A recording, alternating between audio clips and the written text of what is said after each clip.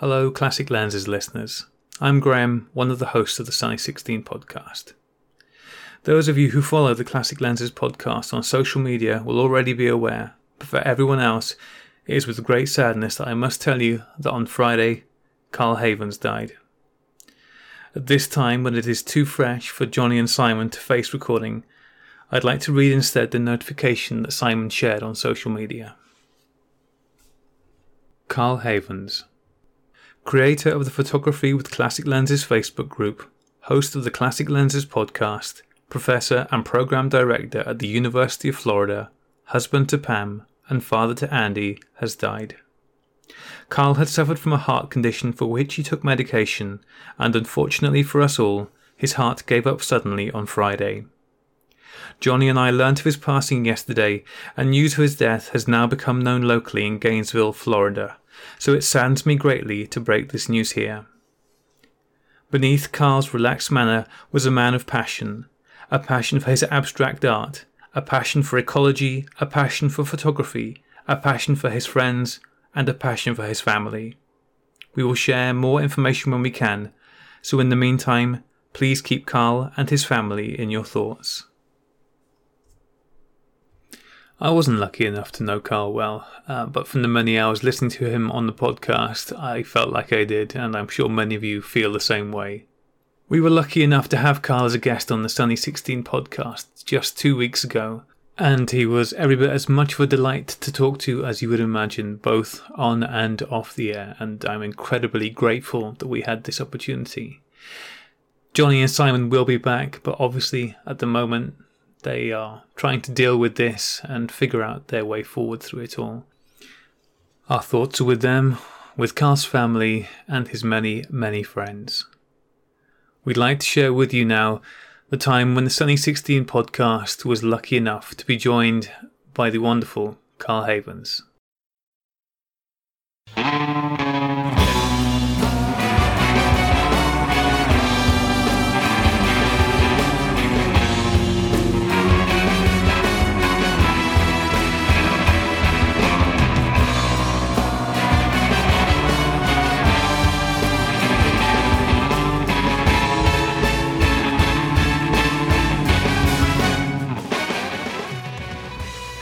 Hey everybody, and welcome to the Sunny 16 podcast. This is show number 147. 147 being the highest break you can make in snooker, and therefore being one of the most important numbers in the history of sport. We have a super special guest on today who comes from a country where they have mangled a bunch of sports. But first up, Graham, how you doing, buddy? I'm doing very well, thank you, Aid. Yes, I have had my boys with me all this weekend, which has been fantastic. They've been keeping me on my toes, but they have left me enough time to finish my darkroom up, so God bless them for that. But yeah, all things considered, I'm still sane, which is quite amazing after 3 days of their company. Do we have to be nice to you today because they've been kicking your ass at computer games? Oh, God. Yeah. As I mentioned to you guys just before we started recording, I gave them a new video game, and for 5 brief, glorious minutes, I was better than them at it, and then I just wasn't anymore, and there is no clearer indication of my advancing years and increasing uselessness than that. Put me out to pasture now. Maybe you could still lead in the photography world in your family. Only until they actually get interested in it. At the moment, they don't care at all. But the moment they do, that'll be it done then. So let's hope they never do get interested. Oh dear. I think I'd get out the world's smallest violin for you. If only the world's smallest violinist was here. But sadly, not this evening. She's not. No, sadly not. Where is Rach today? Rach is poorly sick. She was going to be on tonight, but sadly she got walloped by a migraine about an hour ago. So she's out for the count. Yeah, that sounds tough. Yes. Well, we will. Rach will hope you feel better soon, and we will endeavour not to break the show in your absence. And our co-conspirator in not breaking the show in Rachel's absence is our super special guest tonight, Graham. Why don't you announce him? Yeah, we have, as we are thoughtful and charitable people, we wanted to rescue a poor, beleaguered show host from another show, which I think has been treating him very badly. And sometimes people just need a bit of care and TLC. So we have rescued for this evening Carl Havens from the Classic Lenses podcast, from the evil clutches of Johnny and Simon, who do not deserve him, especially after last week's debacle where they were terrible. So Carl, welcome to the show. This is a safe place. Thanks very much. Perfect timing of having me on this week, and I agree 100% with what you just said. It is a safe place, Carl, and we will be nice to you. And if there's anything you need to get off your chest with regard to your co-host of the Classic Lenses podcast, I can pretty much pretend to edit that out if that's helpful. No, those guys are wonderful. We joke around on the show, but we're good friends. Oh, excellent. Well, good corporate citizen. Well done. Yeah, well, that's quite a good lead off, isn't it? Because your good friends, Simon and Johnny, actually sent in some questions, which we could go through very quickly at the head of the show here. So first off, I sent in, why can't you be asked to show up every week for the Classic Lenses podcast? Those bastards. I think they're lucky to have you when you do. Because I don't even have a good answer to that. That's not a negative answer. I have other things going on in my life. You have more important things than hanging around with those low lives. No, I have a lot of traveling with my job, and I'm just not home. I'm on a plane somewhere, or I'm in a hotel without a good connection. Well, that seems like a reasonable reason to me.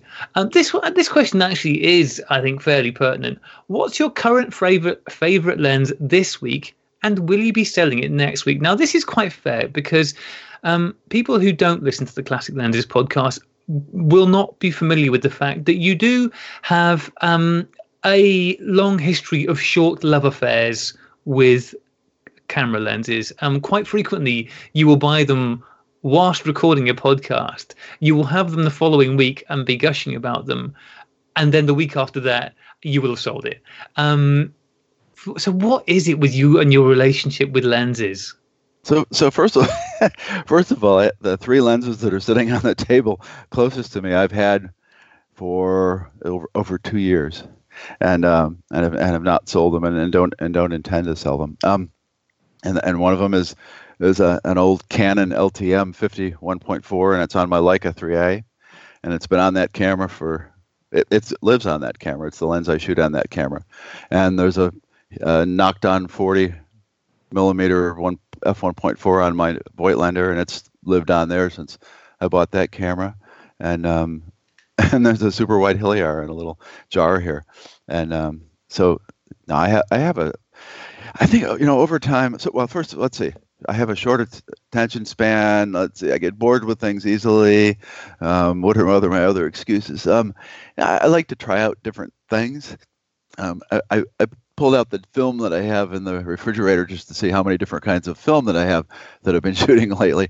And so, I'm also not one of these people who finds a film that works really well, and I know that the pictures are going to come up great. And if I was one of those people, I'd probably shoot XP2 all the time because the tones are nice and the images always come out great. I don't develop my own film. I'm not ever going to develop my own film. Good man. Yes, good to have somebody else who doesn't like that sort of thing on the show. Well, I found a film lab called the Indie Film Lab. That's just a small group of film geeks here in the U.S., and they do a great job with any film I send them. But I try all different kinds of films. So and these literally, in the next month I'll probably shoot them all. FP4, Delta 3200. I've got AGFA ASA 50 film. I've got my new favorite film I really do like is AGFA APX 100. That's a nice film. Cosmo Photo. Someone sent me double film. Oh, that was so that was with the Secret Santa. The person sent me some really cool film that I never had seen before. They sent me 3200, and it sat for a long time because I thought, what in the heck am I going to do with 3200 film? And so I'm diverging away from the question. I'm deflecting. This is how I'm not answering the question. That's all right. It's cool. It's all good. It's all good. Yeah. I put the 3200 film into my camera, and we went to a concert. Just a little concert, just a recording studio in town, and they bring in pretty decent bands. And I get in there, and I was all ready to go, and I found this is going to work good because I could shoot at 1/125th, and it was it was reasonable. It was going to be a good shot. This guy stands up front, introduces the band, and says, "No photography." So my son was sitting in front of me, and so I thought, well, they're not really talking about film cameras. They're talking about they don't want to see the digital back on cameras when they're recording this thing on video, so it'll be okay. And so I periodically would sneak up behind and I'd say to Andy, "Let me ask you something. Lean back here a little and put the camera on his shoulder and take off a shot." And so I have about 8 really good photos of the ceiling in the recording studio with people's heads in a couple of them. But then went to a party the next night and shot some nice pictures when it was just getting dark out in a friend's backyard with some people. So that turned out pretty well. But yeah, film looks like the kinds of film that I have. It looks like I'm doing the same thing that I do with lenses, and I like to try different things. I see on our Facebook page or on Flickr or somewhere a photo that someone has taken, and I think that's really cool. I really like the way the autofocus area is blurred on that, or that's a really sharp lens, or wow, that would be a great lens to take into a crowd and just isolate a person, 185 millimeter or something like that, and then I'll buy a lens, and if I really like it, then I keep it. And if I find that, geez, it's been sitting there for a long time, and I really want to buy this other lens, but it's $500, which actually I'm looking at a lens right now, and I might buy a lens that's $500. And I'm looking at my lenses thinking, what am I going to sell here so that I can tell my wife that, oh, don't worry, I didn't spend $500 on a lens because I traded in other lenses that I already had to get $500. And now she doesn't ever ask me where did that original money come from, so that's good. But I think it's it. And I at one time I probably had 90 lenses, and I think I have 90. I think so. Yeah, I think I had, and I bet that Simon has 90, and I bet Johnny has a lot. Johnny has 3 copies of some lenses. I mean, what do you think about someone with 3 copies of the same lens, just in case they need an extra one of a lens that's never going to break? So, I don't have that. I don't have multiple copies of lenses. Now I do have. He could say the same thing about me. I have 3 Pen EES half-frame cameras. Why? I think it's the coolest little camera to carry around in my backpack all the time, and I've always got a film camera to take shots with, and they're cheap still because people haven't discovered how good they are. So I've got 3 of them. Okay. So, I don't even know where to start with any of this, but that's okay. That's all right. It's all good. It's all good. So I mean, so that's your reasoning for why you tend to turn around things quite frequently. How long? Because we were talking about this a bit before the show. The fact that a bit like myself, whilst you have in the past shot film because that was what there was, and taking pictures, it's only reasonably recently that photography has become a hobby. First taking more serious digital pictures, then picking up film cameras, and of course all the experimentation with adapting old lenses onto new cameras. Roughly how long is it that you've actually been into this as a sort of semi-serious hobby? Oh, with film photography, probably 2.5 years, maybe 3. I mean, but with taking photography more seriously as a hobby in general? Oh, 5 years. 5 years. So still fairly young. I mean, do you feel like with this lens churn that and it is a churn, it really is, that it's because you're still looking for something? You said you got a few lenses that you've had for 2 whole years already, so I guess congratulations. Oh, I have a large number of lenses that I'm not going to sell and that I've had for the whole 5 years. Yeah, but do you think the fact that you're still so actively looking for the new lenses or being drawn to new lenses is because you feel like there's still something missing from your arsenal that you've got built up? I don't know. a lot of, so I've gone from a really huge number of lenses down to fewer than 40, but they're all more expensive, high-end lenses, and I think the image quality is better. And so I'm looking at a lens right now that seriously is closer to $600, and it's a Voigtlander 15 millimeter lens, and there's a reason that I wanted it. It's just a fantastic lens. It's just sharp, beautiful colors, contrast. It's just a phenomenal lens, and it won't work on my I like to buy some lenses now that I can swap out between my Bessa and a digital camera, or sometimes I'll carry, if it's a trip that I don't have a lot of space in my pack, my small Leica 3A and a smaller street digital camera. And so this 15 millimeter lens doesn't work on the camera that I want to swap it out to, and I want to buy a Series 3. The newer version corrects for the issues that I have. And so there's reasons behind me buying certain things now, more than just, oh, that looks cool, I think I'll buy that. Someone just mentioned it on the podcast. And I don't know, I like, it's hard to explain. I like to buy and try out lenses, and I usually can get them for a good price, and if I've shot with them for a while, I don't ever sell them for less than I buy them for, so I don't lose money on the deal. So I get to have fun with something for a while, and if it's really good, I keep it. And if it's not so good, or I look and I think, geez, it's been a year and I haven't used that lens, then I'll sell it, and maybe not buy anything else, or maybe I'll buy something different and try it. That seems entirely reasonable to me, right? Because we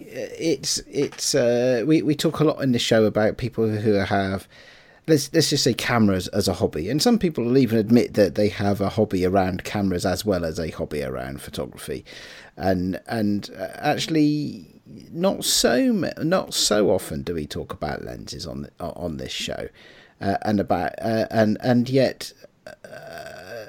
It's fairly clear, and I'm sure most people would agree, that when you're talking about film photography, at least, the lens has far more effect on the overall shot than the camera does.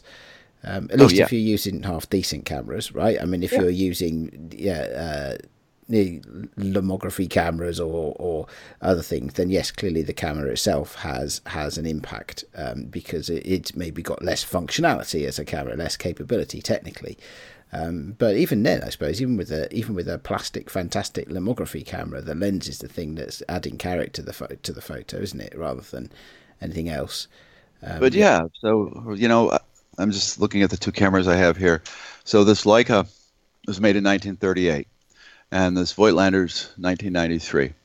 And if I took a photo with these two cameras with the same lens, I couldn't tell the difference between them unless, well, maybe I could, because I shoot the Voigtlander in aperture priority, so the exposure is probably going to be dead on, and I might screw up and underexpose on the on the Leica, because I honestly, after all this time shooting these film cameras, I'm still not the most proficient person in the world using a light meter, and I don't know what it is, but so I'm using my Voigtlander a lot more often than the Leica now, and the Leica's sitting here, and I see on the top there's a piece of a JCH Street Pan stuck into the hot shoe, so there's film in the camera, and I don't know how long it's been in there, probably 2 years, but yeah, you're right. I think the lens makes the biggest difference.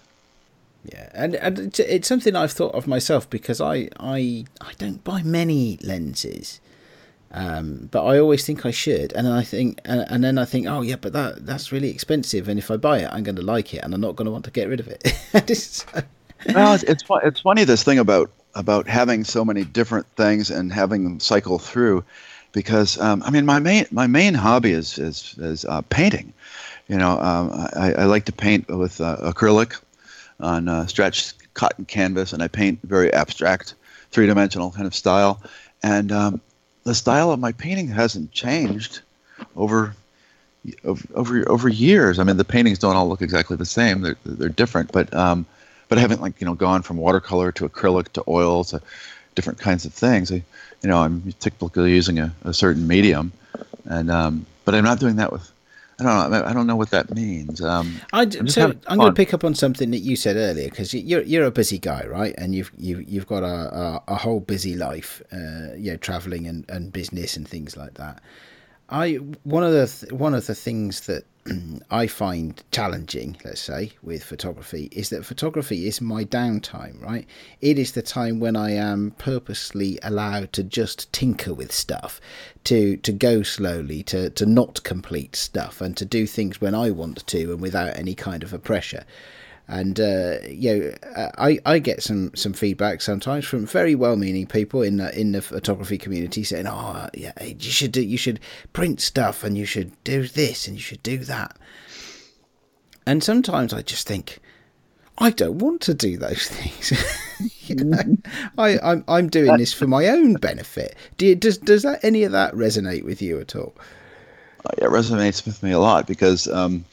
My job's it's not a terribly stressful job, but it's just really organized. Every half an hour is organized, and I have a secretary who keeps my calendar and reminds me you've got someone coming in 5 minutes, to your office. And if I can just get out of there after lunch and go for a walk for a half an hour and just play with the camera and the light meter and just focus on that, I might not even take that many photos, but I forget all about all that other shit. And so it's almost like going and doing yoga or meditation or something like that. And but it also, having said that, that sounds like, well, I don't really care if the pictures turn out well or not. But I'm really jazzed when the photos come back from the lab. And so there was last month I shot. I save up and I shoot about 6 rolls before I send them to the lab, because then it turns out to be about $8 a roll to get them processed, and then I scan them myself.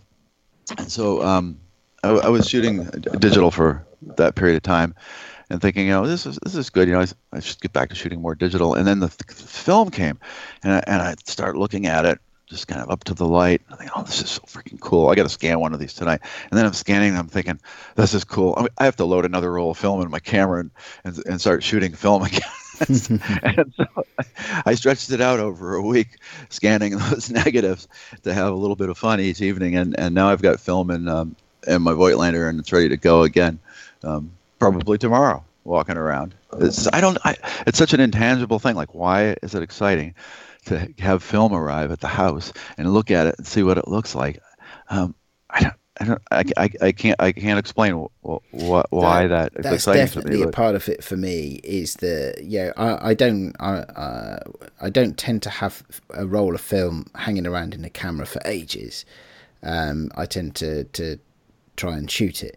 But then I send it off to the lab, and you kind of forget, and you start, even if it's only a very quick turnaround, like a few working days or something like that, you think, and then it is, for me, it's really exciting to get something back from the lab. I don't do my own scanning, so when I get stuff back, I'm looking immediately at the digital stuff, the scans, the digitized scans, or as it's increasingly the way these days, is downloading them. And I get I get an email and I see it on my phone when I'm at work. I get excited about getting home and downloading the photos what it is that I've got. That I find really cool. It's not an exciting part of it. I have to say, you lost me a little bit when you said you enjoy your own scanning. It's like, but if it's part of the process that you find interesting and exciting, I can totally get with that. That kind of emotion associated with it.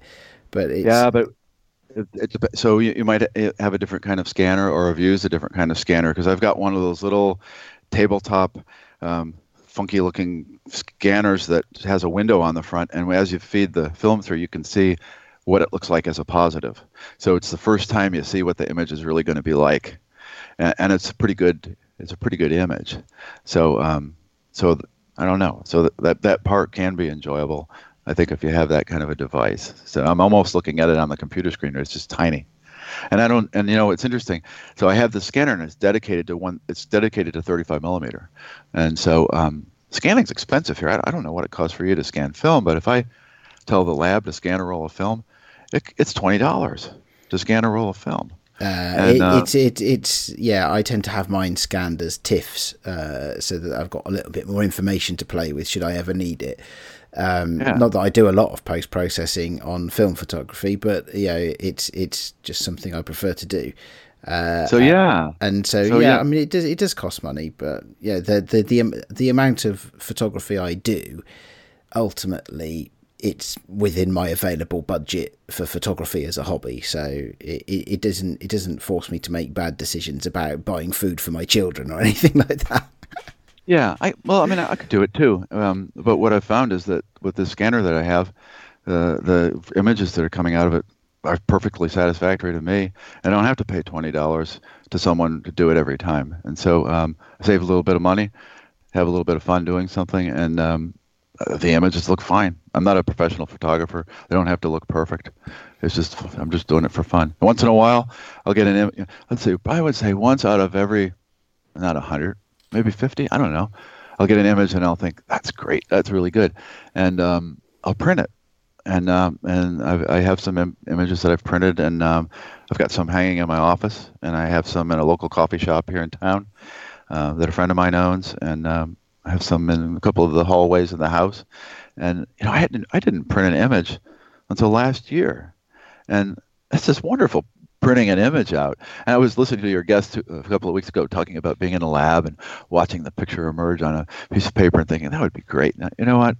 If I didn't have a job and I could just do that, I might like that too, because just seeing the image on a piece of paper and it's so different than seeing it on the computer screen. Yeah, absolutely. I mean, I do print, or I cause, let's just say I cause photos to be printed. Right. I'm not into the whole printing thing myself, in part because every now and again I look at my printer and I think, I bet if I made a bit of effort, I could learn how to use you. And then I go back to just printing emails from my phone on it.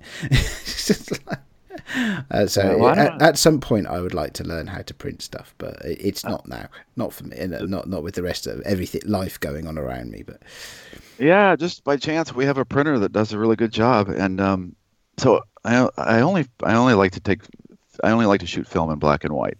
I also don't know why that is, but I don't shoot color film, and it's probably easier to get a good print of a black and white image on a printer than it might be with colors.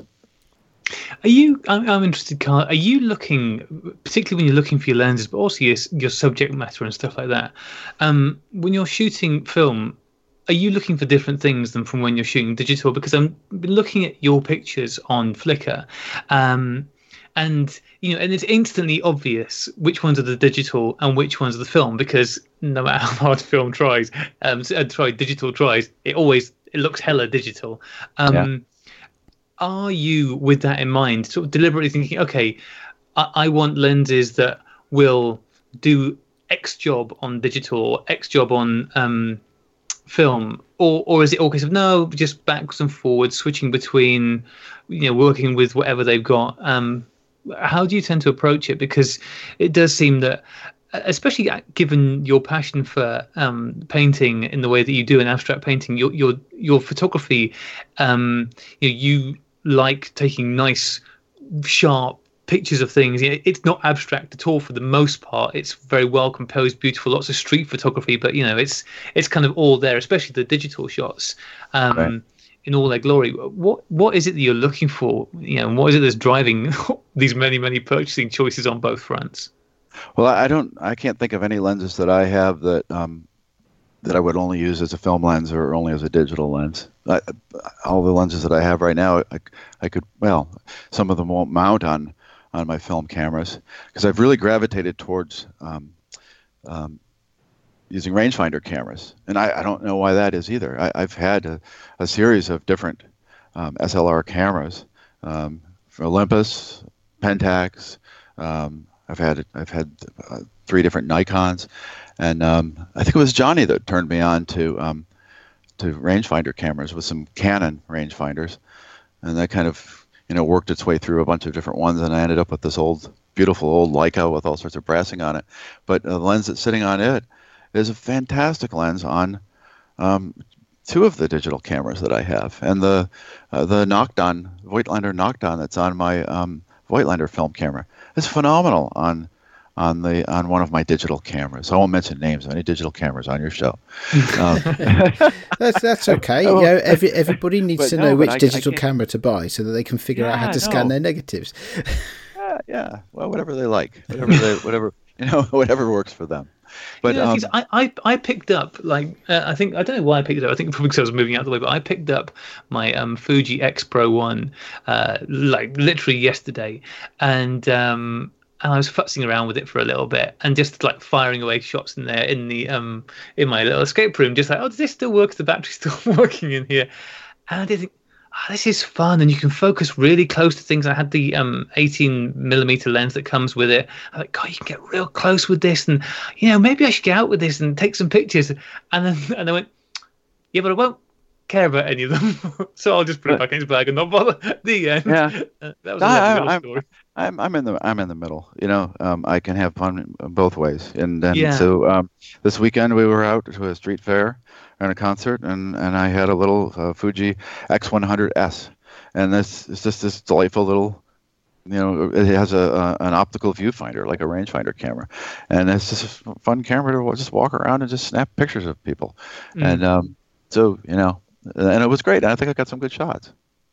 So I don't know. I mean, the kinds of things I've photographed, I think, have changed a lot over the years while I've been doing photography, and I really am interested in taking photos of people in their element right now, and I'm interested in, and I'm not as good at it as other people are, walking up to people and asking them, "May I take your photograph?" And maybe in a month, maybe I'll do that 2 or 3 times. And get a good photo without someone smiling, but street photography is really interesting to me, and I don't live in a city that's good for either of those two things because it's too small. So I get very excited when I go to Washington or I'm going down to Miami later in the month, and I'm really looking forward to that and being able to take those urban scapes and pictures of people and doing odd things on the streets. I don't think you should worry about having pictures of people smiling, Carl. The only reason that's the thing is because Anil said, yeah, I don't like pictures of people smiling in my images. And so, maybe that's how we should not have people smiling. People smiling is a nice thing. I think there's not enough smiling in the world as it is. Maybe we should have more pictures with people smiling, if nothing else. But I'm completely with you. Getting out and actually asking people to take their picture is quite a bold move. Are you any good at that age? You're quite a bold fellow. Well, thank you for noticing. But no, not really. It's not something I do. And at this point, is it something that I'm really interested in? Not so much, because I mean, in the sense that I do take photographs on the street. A lot of what I take is more what you might call urban landscape, or it's about patterns. So I think in some ways, I don't really consider myself in any one way or the other as a so-called street photographer. But if anything, what I'm taking photographs is patterns and textures, but doing it with an urban landscape as the subject matter, if that makes sense. So it's the way people flow through a city, or the way somebody is sitting quietly, whilst the throng is going all around them, or something like that. Very rarely do I see an individual in the street and think to myself, I would like to take that person's photograph, which is odd in some ways, I suppose, because actually I love taking photographs of people, but for me they're different things, street photography and portrait. If that makes any sense at all. I agree with you. And on the rare occasion that I do walk up to someone and ask for a photo, I have this real sneaky way of doing it, and that is we have this wonderful little camera club, and really what we do is we meet on Sunday mornings every month, once a month, and we drink coffee, and then we go for a photo walk. And one of our members, Nicole, is just great at walking up to people and asking, can I take your photo? That tattoo is really cool, or I like your hair. And then when she takes their photo, I take their photo.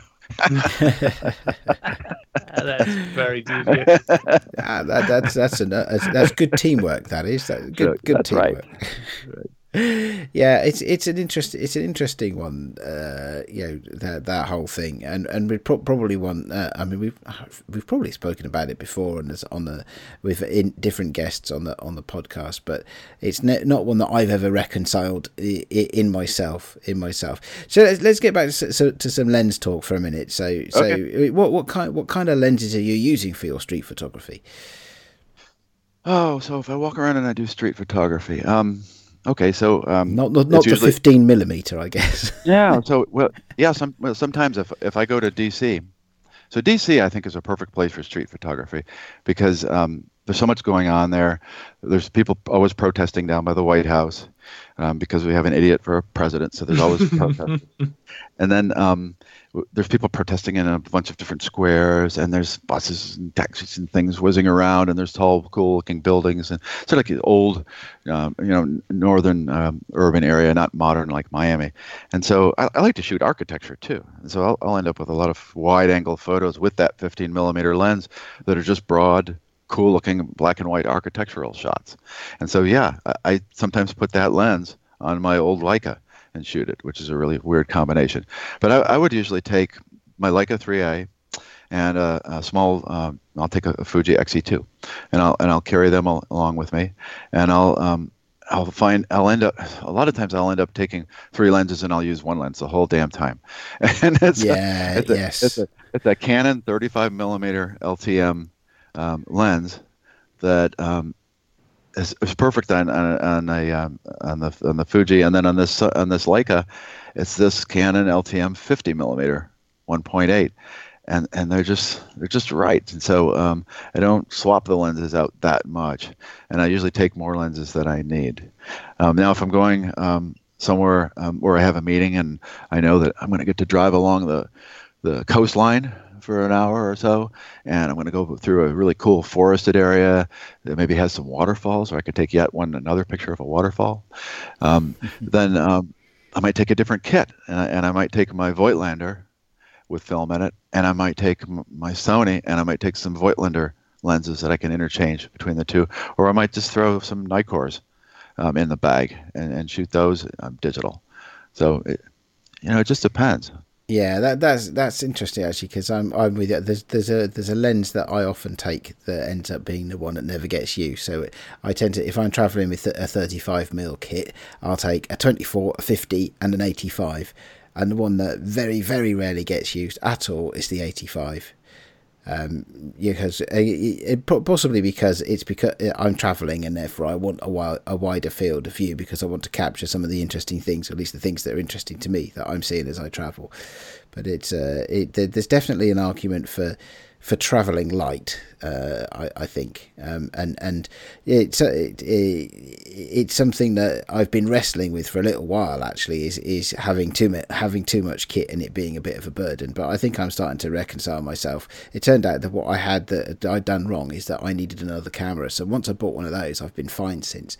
So turns out it wasn't a problem with not having enough kit. It was a problem with having not enough kit rather than having too much. But I have been pushing myself to get out with more. So I went out the weekend, happened to be out meeting with some family, and took a Holga for that. That was nice. See what comes back out of that when I finish the film. But also took a pocket digital camera as well. But that because it's a Holga, sometimes you see a shot and you think, my Holga just simply can't capture that with the film I've put in it today. Yeah, I know. I mean, we know someone really well, Johnny, who carries multiple cameras and just keeps lenses on them. And ask him sometime if you ever get to talk to him again. Why does he have so many Canon P cameras? Because each one has its own dedicated lens. He does seem to be hoarding those rather. I love the fact that on the one hand he's going, everyone should have a Canon P, whilst at the same time hoarding them all to himself. Like, nobody can have a Canon P, Johnny, because one, you're taking all of them and telling everybody else to buy what's left. I had a Canon P. Johnny's been a really good influence. I mean, the guy is really knowledgeable about film photography. 10 orders, not 10 orders of magnitude, an order or two of magnitude more than I am. And he turned me on to Canon rangefinders, and the first one was a Canon 7, which I thought was just a dreadful camera because it's about as heavy as 2 bricks and it's about the size of a brick. And so that lasted for a while and then went into my lens cabinet. And I got a Canon P. I thought it was okay, but sort of a boring camera. And what I really liked was the old Barnack style Canon 4SB. It's a harder camera to use. I mean, you're looking in that small peephole rangefinder.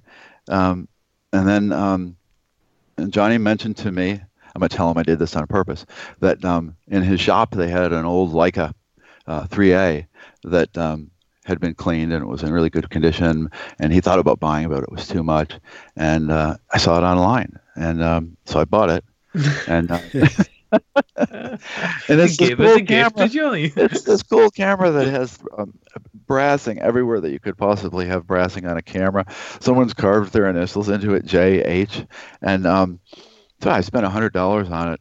And well, whoever had cleaned it didn't do a good job because then I had to spend $240 having it properly cleaned and having a new shutter curtain put into it. Ooh. But it's beautiful now, and it's just neat. When you're walking around shooting with it, I'm thinking, God, I wonder where this has been. It was probably in the war. I wonder who JH is.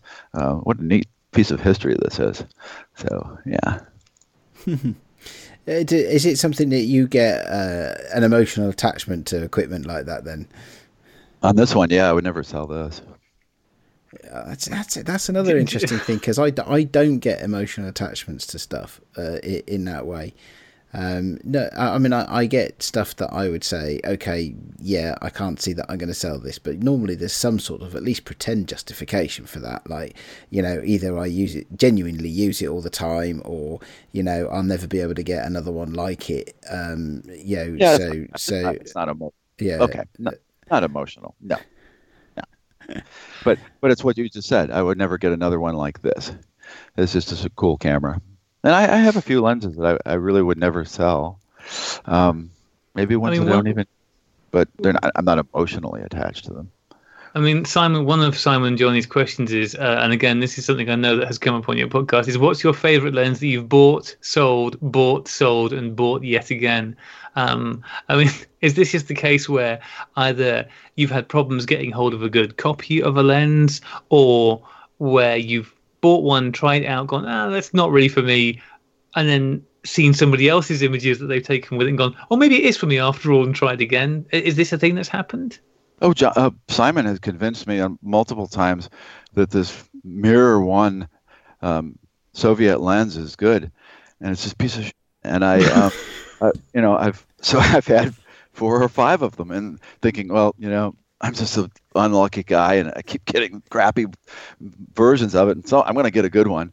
And I never have had one that I've liked, and I just don't get on with it. It's 37 millimeters for me. That's just kind of a strange focal length. It's just this funky lens, and I've never taken a photo of it that I like. But if Simon's taken photos that he likes, so good for him, Yeah, good for you, Simon.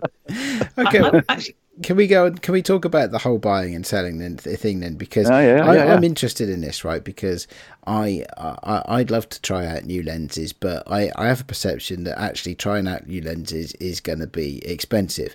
And for me, actually, to do that on film cameras is going to be slightly hard as well, because I shoot in 35mm, I shoot with Nikons, right? And they have the longest flange distance you can get.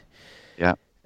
So there's very little you can put on a Nikon camera. So yeah, let's start from scratch. So I mean, you said you shoot with rangefinders a lot. Now, actually rangefinders are a lot more flexible in the types of lens you can put on them, especially with converters of different kinds. But if somebody listening to this show who doesn't listen to your show was thinking to themselves, this sounds a bit interesting, I'd like to do a bit of buying and selling, how do I do that in an affordable way, and where should I start?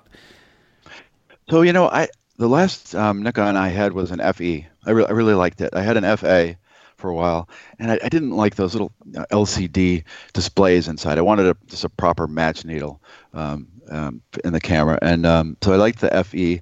And I tell you, there's expensive Nikkor lenses, and I have quite a few of them, but a 50 f2 is not an expensive lens, and it might be one of the best lenses that they've ever made. And I don't know what the price is on eBay, but I bet you could get one for, under $150, maybe under $100. And it's a phenomenal lens, but you just have to be careful on eBay that you have a lens coming from someone who describes all of the things that might be wrong. And so, if someone says, wonderful lens, fantastic condition. Well, when I read that, I think, okay, well, they're either a new seller or there's something wrong. And so then I'll send them an email and I'll ask them a whole bunch of questions like, are there any scratches on the glass? And if the scratch is just on the front element, that's okay. It doesn't matter.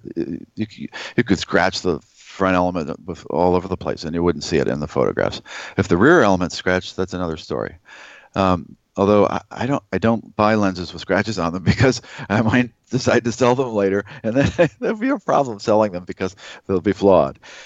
So I usually buy them in pristine condition. So scratches on the glass, and then is there haze inside of the lens? Sometimes older lenses, the lubricant will start to disintegrate and vaporize, and you'll get haze, and it'll get on the elements, and that can affect your photo.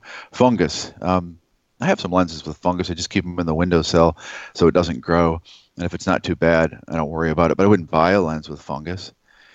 Is the focus smooth? Can you turn the focus ring and it's smooth all the way through the whole focus ring? Because sometimes you'll get a lens and it'll be smooth, but then it'll get stiff a little bit and then it's smooth again. Somebody dropped it and the focus ring is bent. And so you want to make sure of that. It's a common sense thing. Is there oil on the aperture blades? Lenses are not supposed to have oil on the aperture blades, no matter what someone might say about older lenses. They weren't designed that way to have oil on the aperture blades, and it could get off and vaporize onto the glass. So I ask a lot of questions, and then if everything's cool, I don't usually get burned on eBay by buying lenses once I've asked questions. And did you learn that by the hard way, or is it or are there places that you can go to learn this stuff? I mean, Classic Lenses podcast, I guess, is somewhere where people can go and learn this stuff. I think that I probably met Simon when he had more classic lenses than I did, and I suspect, and I don't remember the conversation that he probably he and I probably had this kind of conversation. And he may have told me about these things to look for. Ah, I see. Okay. I mean, Simon's such a good guy, and he's never wrong. And so, yeah, he's told me that actually. Yeah. So he's very much like Graham in that respect. Well, there's a lot of it. But actually, again, referring back to the email they sent in, one of the things is, do you feel blessed having Simon to put you right every week? So, I mean, sounds like you clearly do feel blessed. Right. I'm not going to answer. I don't want to make him have a big ego, so I won't answer that. Too late. I think the cry went out. So, when you're looking at listings on eBay, I know you said, if you've got any questions, the best thing to do is just get in touch with the seller and ask your questions. I mean, are there any obvious things to look for and look out for with that? Especially a lot of the lenses, I've not bought anything from Japan yet, because I'm always kind of paranoid about how expensive the import duties and taxes are going to be when it gets here. But I've got friends who have. And the wording for those seems spectacularly confusing. So if you're going to be buying something from Japan, are there things that you should look out for? Where are we in terms of excellent versus mint versus top mint? Because I think I did see, or maybe I heard somebody on your show saying that you had a lens with a mark on it and you got in touch with the buyer and the buyer went, well, yes, but it's only excellent. Why would you expect it not to have a mark on it? It's like, okay. Yeah. I'm already lost here. Yeah, well, that was someone else. I don't think that was me. But yeah, so I do buy lenses from Japan, and I've gotten burned a couple of times, but there were lenses that were under $100 lenses, and the seller in both cases just said, well, just keep it, and I'll refund the money for you, after going back and forth a couple of times. But, well, first of all, don't look at those descriptions because they don't mean anything. Japanese sellers are really good, though, because if you go beyond that description and forget about whether it's so now they have top mint plus, excellent 5 pluses, all these things. And so you can't look at those because they're meaningless. But if you go into the listing the Japanese sellers will give the detailed information on every single thing. Haze, no. Scratches, no. Cleaning marks, no. Oil on the blades, no. So you just need to go through and you just need to look. And if it's no for all of the things, you're cool.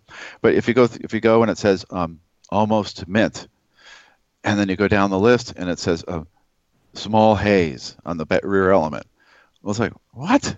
Almost mint? Then you don't buy that lens because that's a problem.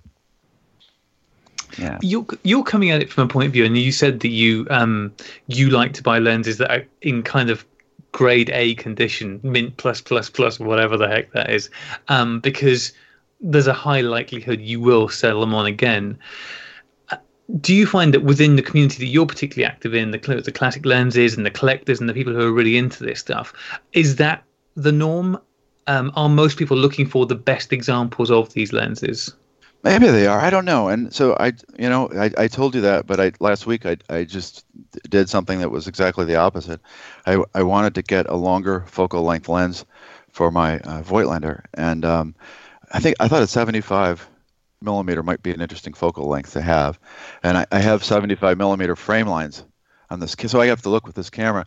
So I have a Bessa R3A, and I bought it for one reason. It has a 1-to-1 viewer, and I like to shoot with both of my eyes open, and so I don't know if you've shot with a 1-to-1 viewer on a camera before, but you can the frame lines project out and it looks like they're on the image that you're going to photograph. So it's really immersive, and so this camera has 40, 90, 50, and 75 frame lines, and so I thought, I'll get a 75. That would be cool, because sometimes I'm out and I'm in a crowd and I'm shooting my 40.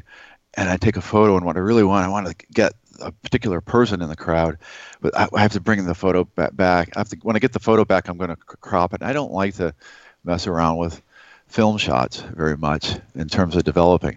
I might push the black and the white a little bit, and that's kind of all I like to do, and then maybe a little cropping. So I thought, well, this would be a nice lens to have, and I found one from a Japanese seller, and it was described as excellent, just excellent, no pluses even. And so I contacted the guy to find out, what's wrong with the lens. It's on fire. No, I have it in my hand. It has a little. I just dropped it on the floor, so now it'll be worse. But it has. Excellent. Minus. It has a scratch on the outside of the lens hood. Who cares, right? I think a black magic marker, if I worry about that, do it. It has a couple of little cleaning marks on the front element of the lens. Who cares? And externally, it doesn't look like a new lens. You can tell that there's black paint that has come off all around the focusing ring and in other parts of the thing. But it's beautiful. It works. I've shot it. It's fantastic. So I got it for a really good price. And yeah, maybe I bought a Leica Elmar a couple of weeks ago. It's a 90 millimeter to use on my Leica, and I still haven't figured out how I'm going to do that because I don't have a 90 millimeter viewer. But it's pretty clean, but it has some scuffy stuff on the front of it, and externally it looks kind of dirty and ratty. But I bought it to use it, and I didn't pay that much money for it. So I don't know. Maybe I'm not set in my ways as much as I thought. But and also, you know what? I haven't been reselling lenses nearly as much as I used to. Maybe you're zeroing in on the your 40 or 50 best lenses that will be part of the permanent collection. I think so. And I think it's going to be better than that, because I think some of them are on their way out. Oh, well, okay. So just want to pick up on something you just said there. You said the Voigtlander viewfinder is 1-to-1. So there's no magnification. Yeah, so that's astonishing in a 35mm camera. So Stephen Gandy Stephen Gandy, with Camera Quest, who sells Voigtlanders in the U.S. He describes these cameras in really nice detail, and I don't know that it's the only M-mount rangefinder with a 1-to-1 viewfinder, but it might have been when it was released.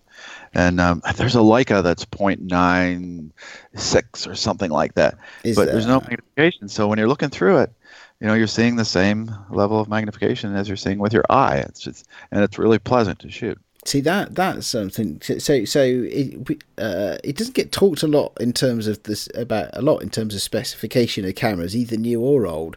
But for me, it's a big thing actually. The viewfinder. It's one of the things I love about shooting with my Bronica is I use it as an SLR, with a prism on it.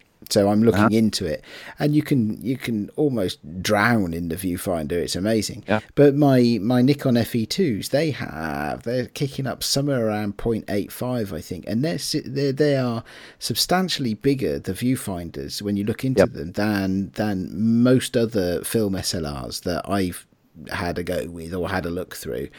And so actually, but a 1-to-1, wow. So it's a huge viewing window. It's just as clear as glass when you look through it.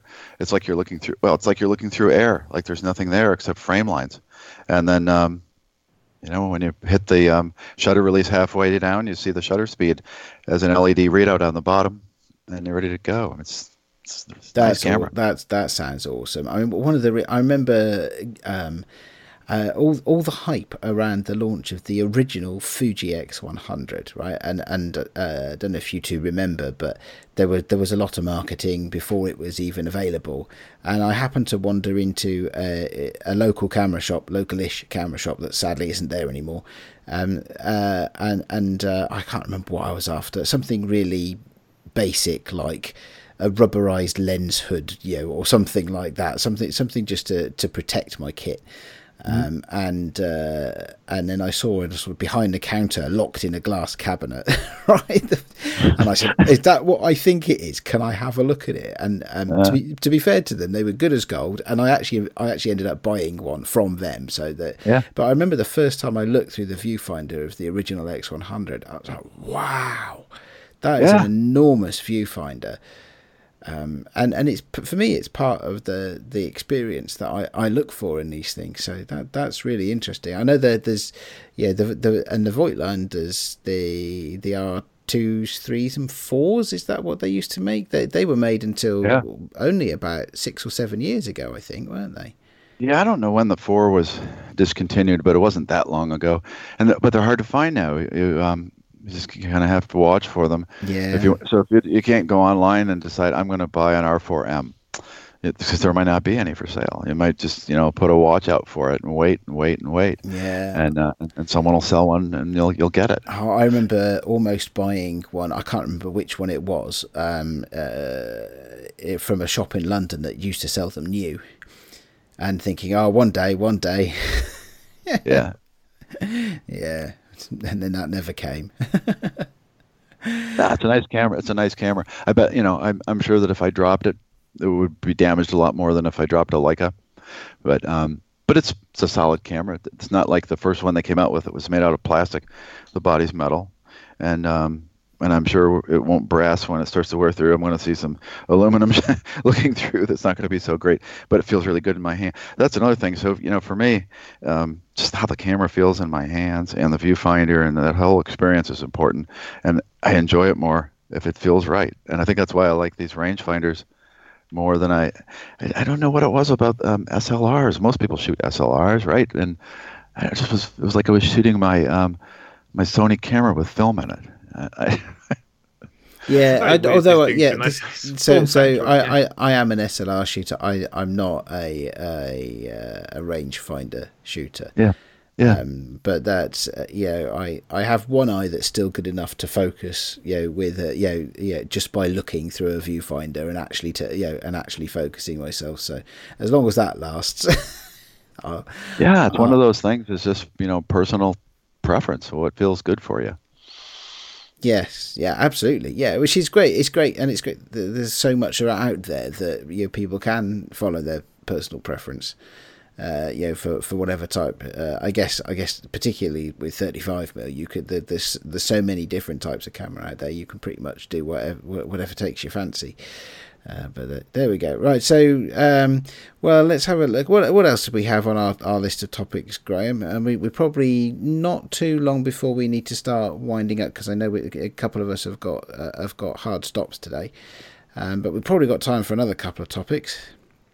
Yeah, well, I mean, one thing, just following up on the buying and selling thing, I wanted Carl's advice on, you talked about all the things to ask about and to look for, and you already mentioned about scratching on the front element not being important, but are there other things, Carl, which if you see a lens for sale that might have a problem, like I recently bought for my large format camera, which will definitely be here soon.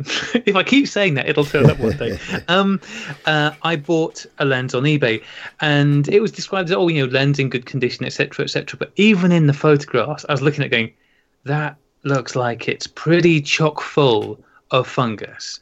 And as such, the price was staying fairly low. But I thought, well, it's a large format lens.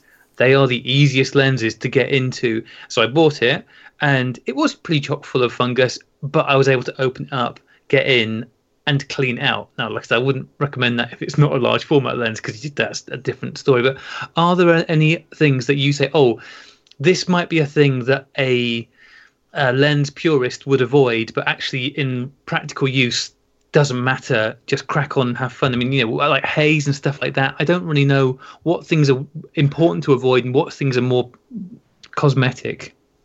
So, yeah, I mean, I think issues with the front element are the least concern. If you have a small amount of fungus, especially near the front of the lens, you might not notice it.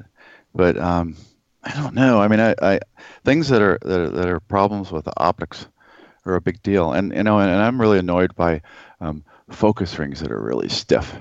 And there's some cool old Soviet lenses, and it's a crapshoot as to whether when you get it, it's going to be a nice smooth focus or it's going to be really hard to focus because the lubricant's dried up. And some people buy them and they'll just take them apart and re-lubricate them, and I don't do that. I've tried to take lenses apart before. I'm really good at taking apart lenses. So when I was a little kid, I could take apart radios and all sorts of things. Now I can't ever put them back together again. But man after my own heart. But I can take them apart. So so I did one time buy a Jupiter 9. So that's an 85 millimeter f2. It's a really nice lens. And I got it for a good price. And the guy did say the focus is a little stiff. And when I got it, it's like, oh my God, I have to be like a gorilla to turn the focus on this lens. So I went on YouTube and I watched this video of a guy showing how easy it was to do it on this lens. I mean, literally, you take a rubber glove and you turn the front and the whole block of elements comes out and you're just left with the helical part of the lens. So you could put the glass away somewhere in a safe. And I'm thinking, I'm going to do this. I can do this. This is easy. And I'm watching him, and he's saying, okay, so you make this marking and now you mark it here. Because, when you're taking it apart, you got to make sure you're able to put it back together the same way. So you make these little scratch marks and things in different places. So he gets it all done, lubricated, and then he starts to put it back together and he says, this is the Russian guy. Now we come to the tricky part. There are this is a 4-pitch thread, and we must get it onto the right one or it won't work. So this is like a lens professional, right? And on his YouTube video, it takes him like 2 minutes to find the right one. I'm thinking, oh my God, I'll be freaking out. I'll throw the thing against the wall before I get the right one. So if anything, I don't buy things thinking, oh, I could take that apart and fix it. Yeah, it's I generally will not attempt opening up a lens unless either I have 100% confidence that what I'm doing is very easy, or I don't care. And both things have happened quite a bit in the past. There's certainly been quite a few lenses that are missing an element or two now that may once have been there. It's like, well, it came out, I can't get it back in again. But you can make, and so right. So there's this one. So probably more people on our Facebook group have a Helios 44 lens than any lens, and it's a very cool Soviet lens, and people like it because it's a lens that has a problem when it was designed, where the bokeh in the background looks all swirling around the subject if you get the right distance away and you shoot it wide open, and people like that, especially if they're taking a photo of a person standing against a background or flowers or some other thing like that. That lens is really cheap. I mean, you can buy them for $40 or $50. And so one of the things, and I've done this myself with a cheap lens like that. If you take the front element out and turn it backwards and put it back in, you get this bizarre psychedelic swirling thing with a sharp thing right in the middle. Or you can take an element completely out. You can do all sorts of things with lenses if it only costs $40 and you don't care to break it. Yeah. And a lot of those old M mount lenses, I think both the M39 and the M42s, it is very easy to do it with as well, isn't it? I know that I think I've got I remember Simon was I was talking to Simon about this lens because it's Helios 35 or 30, I can't remember, but he went, oh yeah, that's not even the proper Helios. I'm like, well, jog on, Simon. But anyway, that's the lens that I used for my project, and I just flipped one of the rear elements the wrong way around and shot the whole project. And, as you said, you just get, well, I mean, it just doesn't focus further away than the meter now, but that's what I wanted. So is that the project that you did where the images all are out of focus all the way through, and you said that was through your eyes without your glasses? Is that what you're talking about? Exactly, yeah. Those are cool photos. Those are wonderful photos. Thank you, Carl. But yeah, I mean, that's the thing. That was a case of, oh, well, as you said, this is a cheap lens, and that's easy to get into and twist these things around and just try it. And that's when having an adapter so you can try these lenses on a digital camera and get a feel for what the results like is really worthwhile, because otherwise you can flip a lens around, shoot a roll of film through and go, oh, that's just complete crap, because you don't know what you're going to get. But it's a fun thing to do with that. I mean, are there any other, that's a great example of a lens that's not a bad price. Are there any other lenses that are definitely still worth looking out for that have not got too expensive yet? Yeah, there's some. So if you have a M42 mount camera, like a Pentax K1000, I think that's M42, isn't it? Yeah. Yeah, the Pentax K isn't. The Spotmatics and early ones are. Yeah. So if you have one of those early ones, but you can get an adapter. You can easily get an adapter for that lens. So there's a Pentax super multi-coated Takumar 55 1.8, and you could buy them for about $50. And it's one of the best Pentax lenses that you'll ever find. And people haven't discovered it yet. They will after this podcast. And after Johnny and I have talked about it a number of times, people probably are going to drive the price up. Although it's funny when we say that, because like we're this little tiny part of a giant universe probably. And we think that we drive prices up, and I don't really think that we do.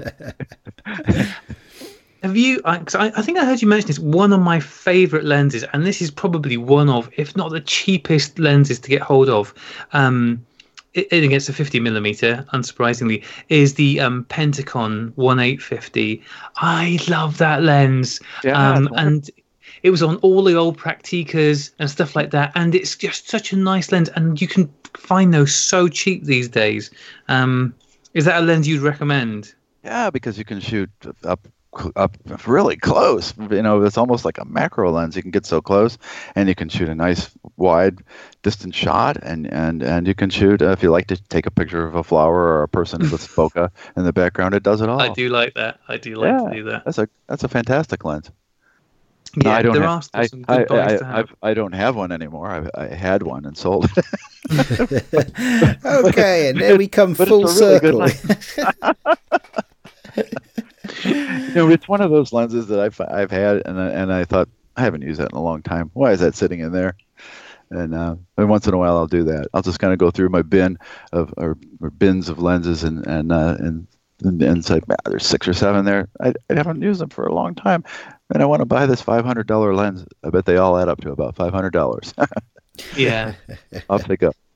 Then you can pretend you've sold them and go and buy the new lens. Yeah. Listen, I could continue this conversation on for ages longer, but I'm afraid we are a bit short of time today, so we are gonna have to wrap up. Carl, it's been great to have you on the show. Have you enjoyed yourself? Oh, it was wonderful, of course. Excellent. I'm very glad. Will you come back at some point? I'll come back anytime you want. Okay. We promise Rachel will be here next time, because it does feel like we're letting people down when it's just the two of us here, doesn't it, Aid? Well, no, I'm good. Yeah. I think maybe they should give the holdover from me on backing paper. I'd say it's definitely better if when Rach is here. Yes, but I think we'll probably muddle on through. But so of course, as you may know, Carl, we always like to give our guests a chance to point our listeners at their own work on the internet. So. Where can our listeners go find the output of your adventures in lens and camera experiments? Oh, I should tell them the website of our Classic Lenses podcast. Oh, do indeed. I'll advertise our podcast on your podcast. So it's just classiclensespodcast.com. And all of the episodes of the podcast are on there, plus additional things that are going to be coming over time, blogs and other kinds of things. So that should grow. Yeah, my Flickr page is just my name, Carl with a K, last name Havens. And also on Instagram. I post more frequently on Instagram, and it's Carl Havens, but there's an underscore between the first and the last. Ah. And the Classic Lenses podcast is a Facebook group as well, doesn't it, Carl? What's that called at the moment? So we have, so that I don't want to perpetuate this ridiculous. So very soon the name will be changed back to the proper name, and it's called Photography with Classic Lenses. And there might be more than one group out there called that right now, but there's one with 11,000 something members, and the others have 150 or whatever. So you can tell which is the real one. So that's the one you should join. Sounds like a good idea. After a slight faux pas, a slight April Fool's faux pas. Just a tad, yeah. Okay, well, while people are waiting for the Facebook group to be renamed, there are 64, I think, Classic Lenses podcasts available at classiclensespodcast.com, which is that's a goodly amount. That is. Goes out once a week, and we're getting up there, yeah. Yeah, doing well. I mean, that's over a year's worth of work, isn't it? Yeah, and we had fun this last weekend. We had a optical engineer, and it was quite technical, but it was fun asking him questions like, why does the Helios lens make that swirly stuff in the background? Oh, that sounds fascinating. It is a good one, I think. Yeah. Mm-hmm. Cool. All right. Well, thanks very much, Carl, and thanks very much, Graham. Well, how do we get out of this podcast? You can find us on the internet too. We are the Sunny 16 Podcast. In fact, our website is sunny16podcast.com. There's a trend there. If only we could spot it. Graham, how is our website getting on? Have we got all of the Cheap Shots Challenge photos from last week up there? They most certainly are. Yes, they are all up on the website, and also Eric did a great job of putting them all on an Instagram post last week. So if you use Instagram more frequently, you'll find them all there. But they are all on the website as well. There's a little bit of updating to do. We're a little bit behind on the episodes on the website, but we'll get caught up on that. But it's definitely the best place if you want to go and see all the brilliant pictures from last week's show. Big. Yeah, and I'll tell you what. Do you know what? Having mentioned all of that, I mean, none of that is possible without, of course, the people in Team Sunny. We should probably give them a shout out, shouldn't we? But I'm probably going to get the wrong people linked to the wrong social media, because you sort all of that out. So why don't you give us a rundown of the extended team and say thanks to them? Yes. We are deeply in gratitude and debt to Eric Swanger, who is at Conspiracy of Cartographers. We've spoken to him many times, and he's going to be joining us again soon because we're overdue a visit. Haven't spoken to Eric for ages. Yeah, it'll be great to have him back on. He's got a new zine coming all about travel, so I thought this is a good time to talk about travel as we head towards summer. So he looks after Instagram for us and does a great job. And it is, of course, Matthew Joseph at PhotoDudeNZ, who helps us out so much with the website. So thank you very much to Matthew for all of his efforts as well. Yes, absolutely. And thank you, Matthew, for being influenceable, I think, because I've influenced him to buy a digital camera this week, but... Oh, for shame, mate. No, it's all good. It's all good. Digital cameras are a thing now. Have you not heard? It's a passing fad. It will never last. That's true. Let's get yes. Anyway. So yes, thank you, Eric, and thank you, Matthew, for your continued support. Always amazing.